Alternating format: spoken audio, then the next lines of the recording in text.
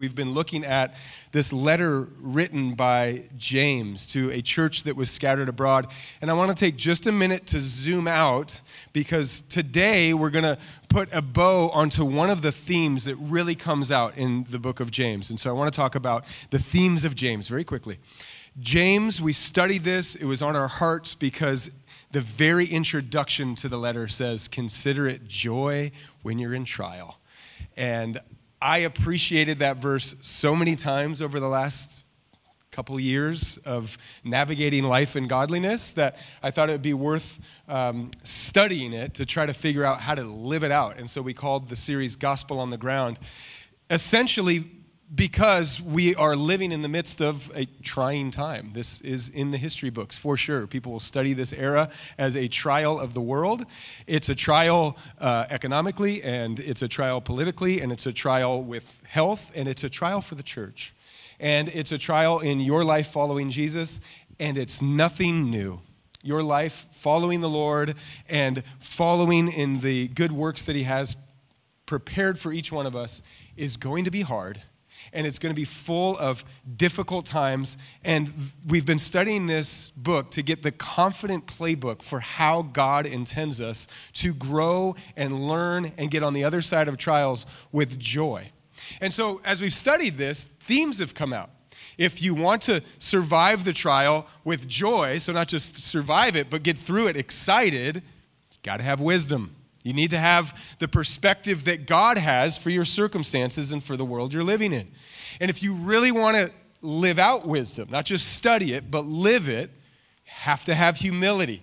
You have to be willing to say, okay, God's way is different than my way, and humility says, I'm going with God, not me.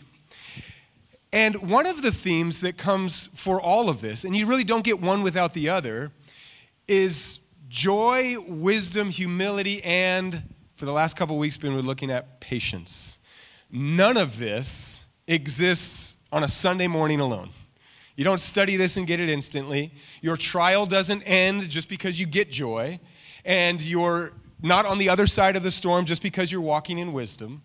And until the Lord returns is the ultimate goalpost that we wait for as the church.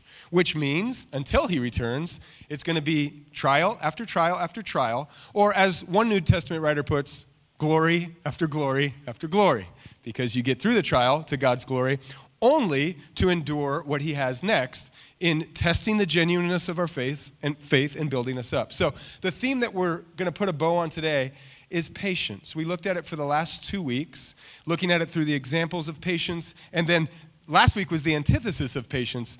Patience is waiting without complaining, so the opposite is grumbling. And all of last week we looked at grumbling. Today we're going to add in another ingredient to the way that we patiently wait for the Lord to return that is so key to how we are to navigate this season of life that we're in. So if you have James chapter 5 open, you can read along with me. Just 2 verses this morning, 10 and 11. I'll start in verse 10. It says, "My brethren, take the prophets who spoke in the name of the Lord as an example of suffering and patience. Indeed, we count them blessed who endure. You have heard of the perseverance of Job and seen the end intended by the Lord, that the Lord is very compassionate and merciful." So we now have James giving us another version of this lesson through some pictures for us to look at. And smuggled into this is a blessing that we are going to receive this morning and hopefully ask a really good question, which is, how do we actually receive this? What James says in patience, look at the prophets, look at Job, and those are case studies in blessing. We consider the prophets and Job blessed. So if you take nothing else from this little passage of Scripture, know the espresso shot sermon this morning is, you will be blessed if you endure with God. If you receive his word and the call to follow him in all of its lefts and rights and waiting and suffering and glory that he will reveal in his time, you'll be blessed. He's calling you to a life more abundant and a gift of eternity that is on the other side of your patience. And it's worth pointing out this morning that James does another qualifier for the audience that happens throughout the book. This is a brethren passage. So for our vernacular, this is a believer's passage. This is for those of us this morning that are receiving this word with faith that it's true and a desire to follow it. And I make that distinction because some of you are not believers in the size of a sanctuary. There's some of you are here as a friend of a believer or visiting as an interested person but not quite a believer. And we're going to talk a lot about the theme of endurance. And this theme for today is for those of you who believe, to continue to believe and follow the Lord. This is not a message of endurance for what you're doing apart from the will of God in your life. If you are here investigating, there may be, in fact, some things that the Lord is going to tell you to stop doing to follow him. Of course, that's true of believers as well. But endurance and repentance are separate. You have to repent before you can endure. You have to come into the will of God before you're encouraged to continue in that will, which is difficult and hard and narrow, but it leads to life. And before we get into the mechanics of the how, which is really the bulk of the sermon this morning, I do want to point out, while I've got both audiences' ears, whether you're a believer or not, the message of endurance is not simply a theological, faith-based message. Let's read the definition to kind of find some common ground, and then I hope that you'll realize with me, this is just true of any success of your life. Whatever you set out to do, you will not get it instantly. If you do, don't trust it. Whatever you set out to do will require the determination and endurance to keep going if you ever want to see the other side of the vision. So here's the definition: endure, to suffer through something painful or difficult with patience. So endurance means God is calling you to do something hard and difficult in relation to those who have gone before you in the category of suffering, but he's calling you to do it with patience. And when you have a patient attitude in difficult times of your life, you are enduring towards the greater thing. And again, not only a church discussion. This is actually a really good time for us to consider the endurance required when we set out every year to accomplish great things with our life in January. January, you come with a list of things that are on your heart or in your mind, or you looked at the mirror and you've come up with some things that you need to do. It's March, so how are you doing? How's the diet?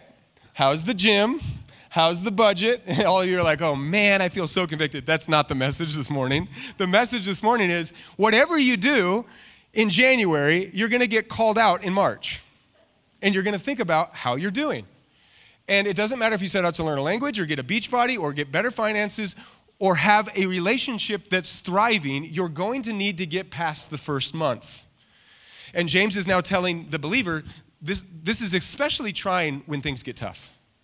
When you get into a trial and things get really hard, this is when the gift of endurance will meet you at a fork in the road. Because endurance is how we continually follow God when things get hard, continue to trust him. This is really when we get to give God our faith in times that require endurance. So now the question of how. How do we take a message that says, if you endure, you'll be blessed? For your body, for your marriage, for your finances, if you continue to do the wise and good thing, in the end of all of the hard things, it will be good. Receive that as truth, but ask the question, how do I get it? How do I endure when I want to quit? So this morning we asked the question because James is going to give us a biblical offering as to an answer. And before we get to James' answer, I do want to take a moment just to say, remember, Gospel on the Ground is on the heels of Sermon on the Mount, where we looked at Matthew 5, 6, and 7 for all of the months of summer last year and said, this is the constitution of the kingdom. And then we studied James say, now how do you live the constitution? How do you put it into your life? So reference point, Matthew chapter 5. Jesus is going to give a preview to the answer that James is going to give us this morning. He says, the final blessing of the Beatitudes. And we studied this. This was like a ladder to heaven, each beatitude building on the next. And this one is the final one. It says, blessed are you when they revile and persecute you and say all kinds of evil against you falsely for my sake. Rejoice and be exceedingly glad. In other words, Have joy in the midst of trial. Count it joy when you're persecuted for the name of Jesus. For great is your reward in heaven. For so they persecuted the prophets who were before you. It's worth pointing out once again, as we are the generation of the gospel for such a time as this, that as God gives us the gift of the revelation of who he is and the knowledge of how salvation is to unfold in our lives, that it's a free gift of God, not of works, lest anyone should boast. It's the cross of Christ, not our own good works. It's the empty tomb, not anything we could manufacture. As we become people who are now messengers of the gospel, remember that this is what awaits you in the times that we live in. Be a follower of Christ that can relate to the sufferings of those who have gone before you as proclaimers of the coming of the Lord. It's a reminder that this morning I do not want to give you a false assumption that if you just believe this, all you have to do is receive from the Lord. On this side of eternity, the cross awaits you. Unless you pick up your cross, you cannot be my disciple. Narrow is the way and difficult and hard. And to be a Christ follower means that you believe in the weight of glory of eternity so radically that earth's little afflictions aren't going to bother you, but they'll be there. They will be there. And you will turn them into worship and you'll turn them into prayer. But notice how Jesus sets all of this up as an encouragement. He says, when you go through this, count it joy, your rewards in heaven, and remember the prophets. And this is exactly where James will take the continuation of this teaching. Take the prophets as an example. We are, whether we like it or not, people who pretty much just look out at others and take things that we like in others and live it out. So in the 90s, you'd call this a follower. You know, it's like, you're such a follower. Well, that's actually kind of a theological revelation because we were made in the image of God. We were made to bear his image and then be a reflection of it. He is light, now we're light. He is love, we're called to be love. So part of the design of God is to look unto Jesus, the author and finisher of the faith, and then be a reflection of that. That's the design. And it is seen in ways that don't always represent Jesus. We are people who look at others and do things. In fact, this week I went to John Whitaker's parenting class, saw some of you there, very good. It'll be going on for another 5 weeks in Building 500 on Wednesday nights. And the introduction to the class was a great reminder. He said, this is not a class to teach you about discipling kids in Jesus when you're ready. We start this whole class, an idea, with a simple concept. You're already discipling your kids. Whatever you're doing, whether it's unto the Lord or unto the world. Whether it's unto church or unto sports, you're taking your children on a road that is unlocking the way to live life, for better or for worse, because they are made in the image of their parents. In the way that they look at you, they pick up your language, and they talk like you, and they sound like you, and they're going to pick up things that you like, and they're going to figure out things that you don't like, and in these formative years, they are tiny little image bearers. It's a reminder that that's the design. And it doesn't go away when you turn 18. All of you are looking out right now, and you've honed in on some people. You say, okay, I'm listening to them, and I'm looking at them, and that's helping me navigate my life. And we do it with all the categories. There are political people you look at, and it's like, thank you for the help.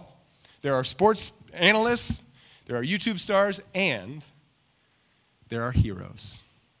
And this is where, throughout time, we always have the archetype of the hero, where we look and we say, I see my hope in them. And the book of James has given us some surprising heroes of the faith. In fact, mostly when people think of the heroes of the book of James, they're thinking of chapter 2, when we get the heroes of faith in action. Remember, Abraham offered his son, Isaac, as a sacrifice, and we're studying that, we're like, that's our hero? And then Rahab, the harlot prostitute, she was able to sneak the spies away and cover them so that they could give a message to the nation of Israel that's going to come in. And Rahab was an amazing critical piece of that. And it cost her own safety at times. So faith and works, our heroes are surprising. And today we're going to look at some heroes, not of faith in action, but in the category that is just important, and that's endurance. So today's message is called Heroes of Patience, and in the same way, we have some surprising heroes. When I say heroes to a generation of 2022, they're thinking of Marvel Comics and strength so strong that they're unstoppable. And yet, in the Upside Down Kingdom, here are our heroes. We have a farmer. We have some prophets that endured suffering. And then we have Job, maybe the least likely hero of patience of them all, because how many of us want to have the Job story in our life? I've been a pastor for 10 years, and I get to hear the way that people look to the Bible to form some spiritual heroes. And it's like, how many guys have looked at David and thought, I feel like my biblical reference point is King David. I like that he killed a giant, and that he was a warrior and a poet, which is kind of me, and that ultimately he was king. So I relate to all of that. Or you get the modern, entrepreneurial New Testament relation to the guys and the women who look and they're like, who I really relate to is the Apostle Paul. Not because of the suffering, but because he was a tent maker, he was on the move, he was planting churches, he did more than any other apostle, and he wrote the Bible, so I relate to that. I relate to his wisdom and knowledge. It's like, okay, cool. We've picked some good points of the story to relate to. Hidden into their stories that we often forget is suffering and hardship. But I very rarely hear someone say, who I just love to study and live my life after is Job. I love it. I love when life just pushes me to my knees, and I know on the other side it's going to be great. It's not something I hear often, and yet James is saying, think differently about this story. If you can think differently about your relationship to Job, maybe you can think differently about your relationship to the trial that you're in right now. And so today we're just going to simply look at these three heroes, the farmer and the prophet and Job. And like any superhero, there's something about the character that has a unique offering.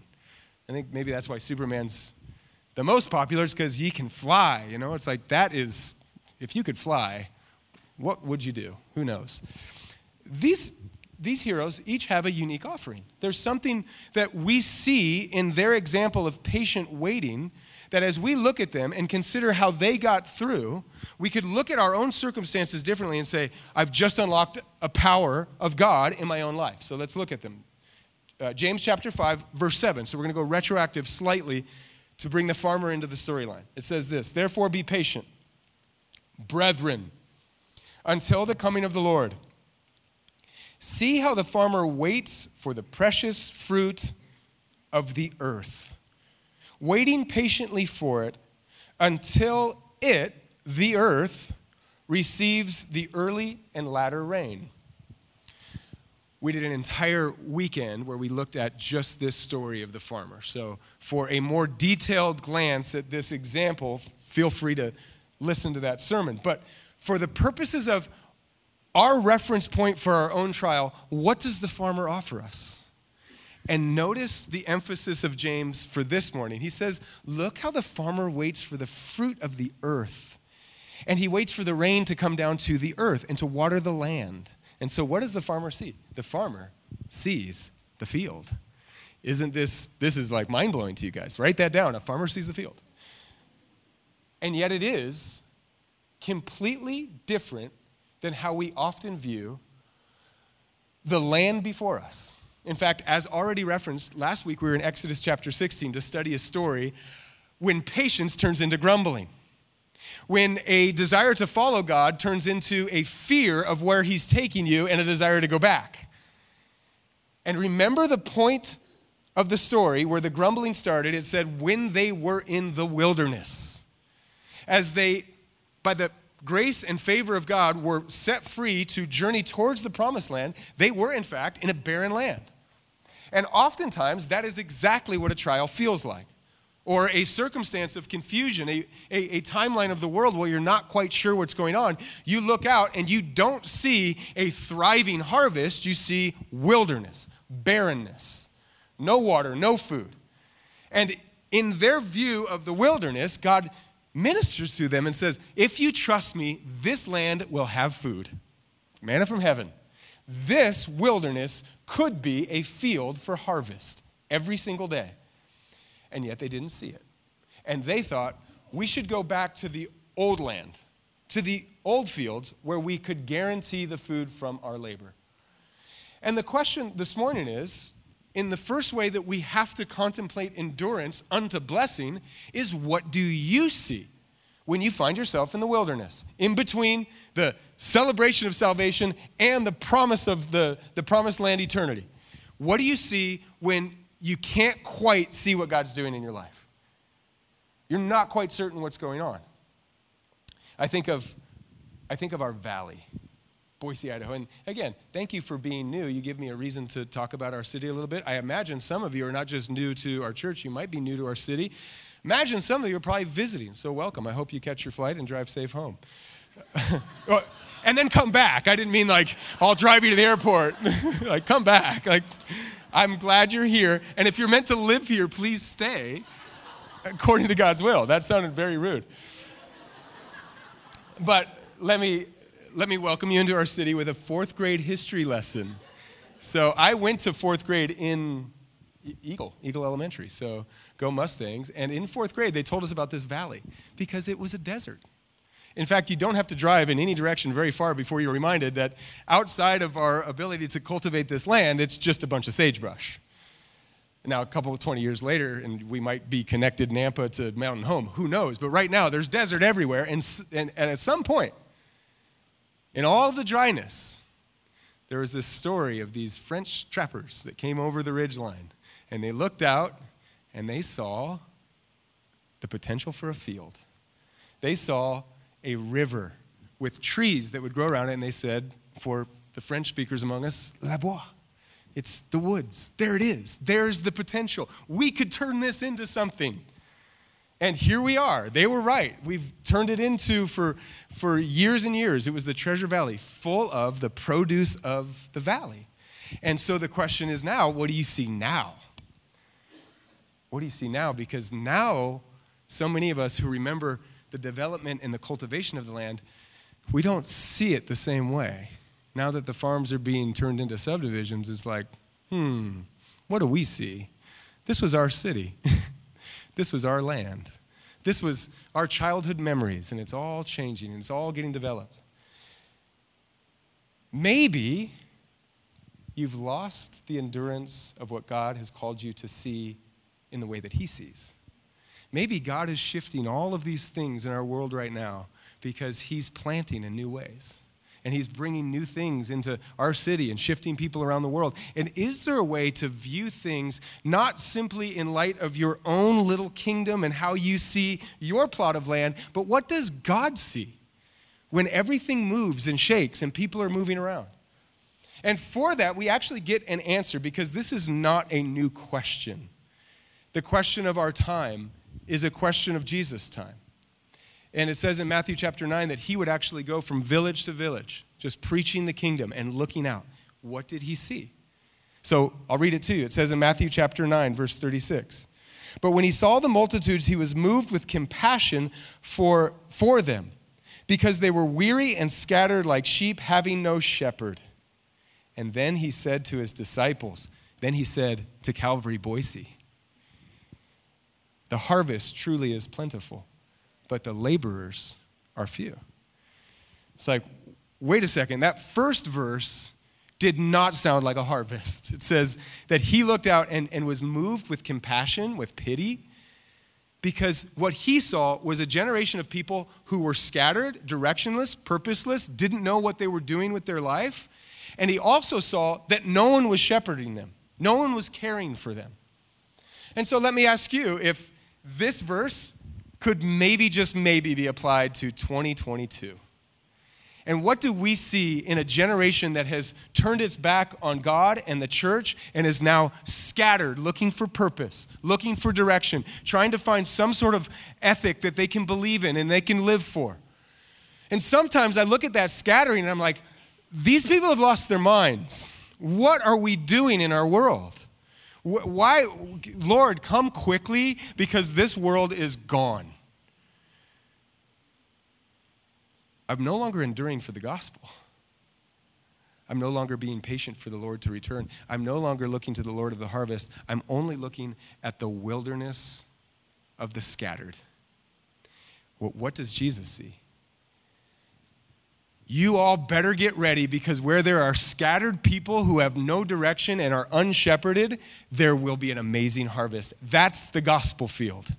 The gospel lands where people don't know what they're doing with their life and they're broken. Blessed are the poor in spirit. People are redeemed by the shepherd who comes and said, the good shepherd came to steal, kill, and destroy. And they're like, yep, I experienced that. And then that's the bad shepherd. The good shepherd comes to bring life and life more abundant. So Jesus says, the ingredients have just been put together for the gospel to bring a great harvest. The biggest problem that Jesus saw was he's not going to have enough help for all the people that are going to come to the kingdom. What do you see? So we look out and we think about it generationally. Now, very quickly, what do you see in your own trial? We're not talking about the world. We're not talking about Boise, Idaho. What do you see when your life gets pressed? Maybe God is bringing a harvest. Maybe God is doing something in your own feeling of scatteredness to return you to the shepherd of your soul. Maybe he wants you to learn once again how to seek him in prayer, because he's not only the Lord of the harvest, he's the Lord of your life. What do you see in the wilderness? Okay, so now we come to James chapter 5, verse 10. That was all retro from 2 weeks ago. So welcome to church, everybody. If you have your Bible, turn to James chapter 5, and we'll be in verse 10. It says, my brethren, take the prophets who spoke in the name of the Lord as the example of suffering and patience. So now we have a new power to unlock in the prophets. And we're going to look at two. The first one, James says, once again, a theme of the book of James. Think about your words. He says, in speaking of the prophets, he inserts a reminder of the role of the prophet. He says, they spoke in the name of the Lord. And that is James giving us one of the keys to understanding endurance. The prophets who came to bring a message that would be rejected and lead to suffering for their life, they were very clear on who they represented. So if you're taking notes, the second power that we find in their example is the prophet speaks for God. And just like we think about discipleship, it's happening whether you like it or not. So it is with you speaking on behalf of someone. It's just the reality that all of us will go through our trials and we'll try to navigate and we'll try to talk about the solutions and we'll try to figure them out with some conversational categories. It's like some of us speak in the name of politics as the solution to trials. Okay, well, you can do that, but the political leader that you look for is going to shape the way and the direction of your trial. And some of us are like, okay, I will speak on behalf of my own goals and my own plans and how this affects my life. It's like, you can do that, but now you're directing the direction of your trial. James says, think about guys who spoke on behalf of the Lord. And why is that important?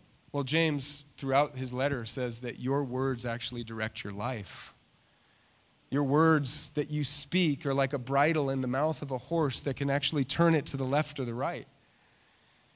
And when you speak on behalf of politics or sports or your interests or just the pleasures of this world or your own ideas, you're directing your life towards that. And when you speak on behalf of God, you're saying, I want to look at this whole thing through the lens of God. How does God see this? And some of you now asking the right question, well, how do I speak on behalf of God? Look what James says in James chapter 1. If any of you lacks wisdom, let him ask of God, who gives to all liberally and without reproach, and it will be given to him. And then he goes all into how we talk. Wisdom is your ability to understand the design of God so well that you can predict the future. And this is the other offering that the prophet gives us. The prophet has the ability to say, if you do this, this is your outcome. The prophet, if you're taking notes, number 2, the prophet sees the future. They speak on behalf of God, and they see the future. And so let's just give an example of one prophet that we can elevate this morning to study and look at as a way to say, wow, the power to speak on behalf of God and look unto the future is the power to endure. We see Jeremiah, the weeping prophet. He gets the title. I'm sure he wasn't the only one that cried. Every time God called a prophet, he called them to represent a truth that people did not want to hear. And he called them to predict the future of their decision that they would make and the consequence or the blessing that would follow. Today I lead before you a blessing or a curse. Obey God and you're blessed. If you disobey him, you're cursed. This is the office of the prophet. If you don't stop worshiping false idols, God will give you over to your enemies. If you don't stop worshiping the culture of your day, God will allow you to choose your point of worship, and he will allow that point of worship to be its own consequence. So Jeremiah comes on the scene, and he has to give a message. And his message gets him thrown into dungeon and mocked and ridiculed to the point of tears. But this is the message. Jeremiah chapter 29, for thus says the Lord. After 70 years are completed at Babylon, I will visit you and perform my good word toward you and cause you to return to the place. Jeremiah is saying, here's what God says about your condition. For I know the thoughts that I think towards you, says the Lord, thoughts of peace and not of evil, to give you a future and a hope. That's God's desire in any way that trials and suffering he allows into our life. It is so that whatever was robbing our worship of him and pointing our hearts towards something else would be revealed, the consequences would be made known, and the future that he wants for us is that we would return to him. After 70 years, you will come to me. And the goal of every trial and every moment of suffering in your life is that you would understand the heart of compassion and mercy to the Lord more and more and more on the other side of every end. That you would come to the Lord. And now we say, how do we endure? How do we endure our time? Well, we do it with the example of the prophet. What does God say about the time that we live in? And what are the options? It's kind of like, again, this parenting class is just making it alive for me, but if for the parents among us, you really hold in a very small way the office of a prophet. Because what you do, especially in the younger years, all day long, is you say, this is how you're supposed to live. I speak on behalf of God. This is the way that you should live. Respect me, love me, forgive your sister, help your brother, kindness, Sermon on the Mount for kids. And then the job and the office of the parental prophet is to say, if you do this, this is what will happen. So I have that one a lot going on because Tommy loves light sockets. And I'm like, thus says the Lord of electricity. If you put your finger in there, you're going to get shocked. And then you're going to run to your mother and she'll comfort you. And I'll look at her out of the corner of my eye and say, I hope you don't spoil that boy. That is the timeline that's going to happen. I hope you don't. In fact, the Proverbs and the wisdom that we're trying to understand in the whole study of the book of James is a series of if-then statements. The Proverbs, 31 Proverbs, if you read a proverb every day, you may have read Proverbs 11 on Friday, like me, and this is what it said. Proverbs chapter 11. Chapter 11, verse 25. The generous soul will be made rich, and he who waters will also be watered himself. The people will curse him who withholds grain, but blessing will be on the head of him who sells it. So we could do a whole sermon just about the amazing blessing of being generous and the horrible curse of being a selfish person. But the point is, in our purposes, there is a design to the universe. There is a design to the way that you should live your life. If you follow God, this is what will happen. If you don't, curse. And in your trial, you are at a fork in the road. The wisdom that God gives you says, I want to bless your life, but you have to endure. And the prophet comes on the scene and says, think of it as God does. What does God say, and what does God want to give you in the future? God says, be joyful, be humble, receive my grace, and I will give you the abundance of life and eternity. That's the plan in your trial. And every single one of us have to wrestle with the prophet's call when you open the word. Are we people who repent and weep and draw near to God, as James will call us? Or are we people that we see in the picture of the nation of Israel, we're so blessed that it's like, great advice, Mr. Prophet, but things are going pretty good in my way? The prophet speaks for God and points to the future. And that leads us to the final example of the hero of patience. James chapter 5, verse 11. Indeed, we count them blessed who endure. You've heard of the perseverance of Job and seen the end intended by the Lord, that the Lord is very compassionate and merciful. Peter says that the prophets wondered what salvation that they prophesied would even look like. Peter says the prophets longed for the day when they would see the sufferings of Christ and the glory that would follow. The prophets encourage people to live by the wisdom of God and hope for the future. But as so many of them, the story ends before they cross the Jordan River. And so James, not wanting us to be left without the end of the story, says, now consider Job, who lived the end intended by God. And the reason that we have to consider Job all the time is because when we're in the middle of the plot, the story of Job starts out really great. Joy of salvation. God is good. You're an image bearer. The middle is horrible. He loses it all. He loses everything and questions how all of this is going to work. And when you're in the middle of that plot, James says, consider Job, who made it to see the end intended by God. His power that he offers to us and his encouragement for us is that Job sees the end. He actually sees it. This is how the book of Job ends. Job chapter 42, verse 12 through 17. Now the Lord blessed the latter days of Job more than his beginning. Following Christ and the will of God for your life is never better in the past. The days of Job were better at the end than in the beginning, as hard it is for us to believe that. Job lived 140 years, saw his children and grandchildren for 4 generations, so Job died full of days. God blessed Job. So one summary for the intended end of God is that God, through suffering and trial and difficulty, is working in you a more genuine faith, that you would understand he has the power to take ashes and turn them into beauty. He has the power to take brokenness and restore it whole. He has the power to take something that man intended for evil and use it for good. And that's the intended end, is the blessing of God. And Job's story is to remind us that in the end, it's better than the beginning, no matter how much you want to go backwards. Here's a great summary of the book of Job in one sentence. It will be good in the end. 2 sentences. It will be good in the end. If it isn't good, it's not the end.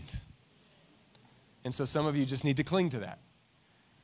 It will be good in the end. It will be glorious in the end. The weight of glory, the eternal offering that God has for us, that he's prepared for us to walk in unto eternity, doesn't even compare to the light afflictions of the sufferings of this earth. It will be glorious in the end, and if it's not glorious now, then you're not at the end. Which means, blessed are those who endure. Blessed are those who make it through the hardships of marriage to the next sweet season of romance. Blessed are those parents who make it through the tough teenage years, and now you get to enjoy the fruit of your labor.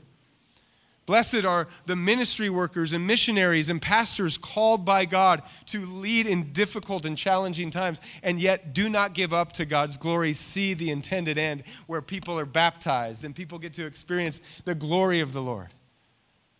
It is the intended end of God that we cling to in the story of Job. Last night, I was at a wedding, just watching the joy of the bride and the groom come together, and realize there is not one good thing that you will ever do, even falling in love unto marriage, that will not be full of difficulty. And the joy that I have in marrying people is I always get to hear the stories of how they got there. And almost without fail, they had to overcome some amazing trial of their relationship to get to that day. And yet when the bride was walking down the aisle last night, I just looked and it was a picture of the intended end.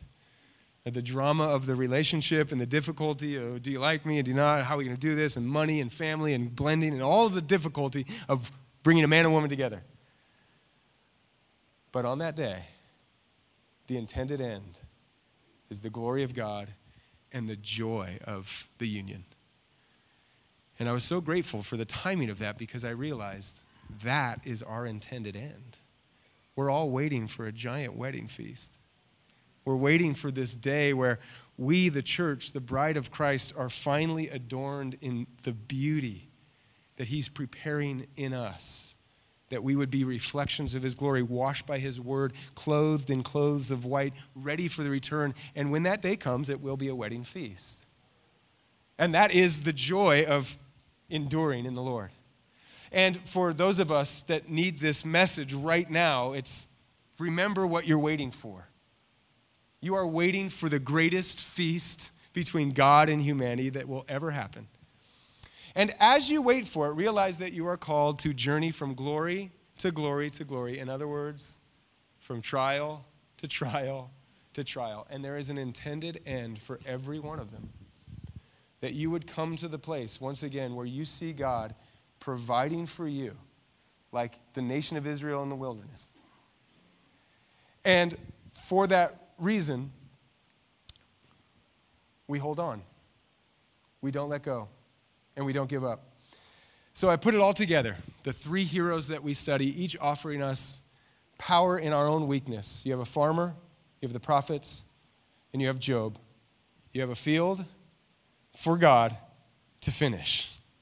And I see every single one of you. It's like, may the word land in the heart and the mind of your life because you are a field for God to finish. And as I preach and I think about singing praise to God right after this, it's like, Lord, this little church is just a field for you to finish. Rain on us, send laborers into our city, help us to seek you as the Lord of the harvest and realize that all we have to do is hang in there. So we're going to do that as believers, I hope, as we continue week by week, day by day to just praise God that his mercies are new and that we're still on this side of eternity, which means there's still some reconciling to do with the lost world. There's still some light to shine in the darkness. There's still some people to disciple and souls to save. Endure in whatever God has called you to do. For those of you who are not quite believers yet, this is another invitation from God, surely not your first, and I hope it's not your last, to join into the only thing that you can ever give your life to that you can endure unto eternity. The word says that heaven and earth itself will pass away, but God's word will never pass away. If you put your trust in the word of God, you have found the one thing that you will ever find, the treasures of this world, that rust will not decay, that moth will not eat, and thieves will not steal.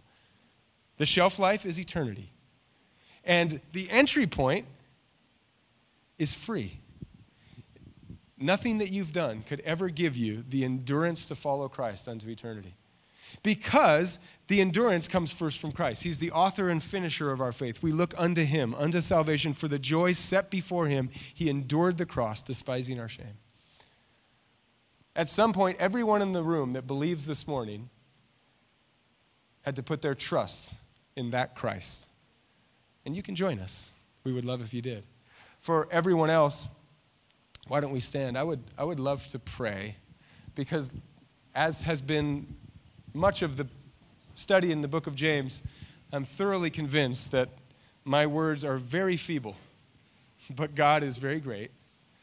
And I do hope that some of you may be on the brink of not knowing what to do or doubting or feeling lost, confused. By God's grace today, you would have a spirit of endurance to choose once again to follow Jesus, to even if it takes all the strength that you have to open the word, with childlike faith, read it and allow the Lord to speak to you. Let's pray. God, thank you for this day.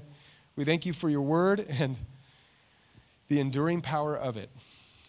We thank you, Lord, that you endured the cross, despising the shame, that you offered us the free gift of your Spirit, the same Spirit that was in you, raising you from the grave, now in us for anyone who believes. And by your Spirit, Lord, will you give us a renewed faith, a renewed confidence in who you are and your ability to calm every storm, to conquer sin and death itself, to provide food in the wilderness, rain for the harvest. You are the Lord, and we are so grateful that we get to follow you. Help us to do that more and more every day. In Jesus' name, amen.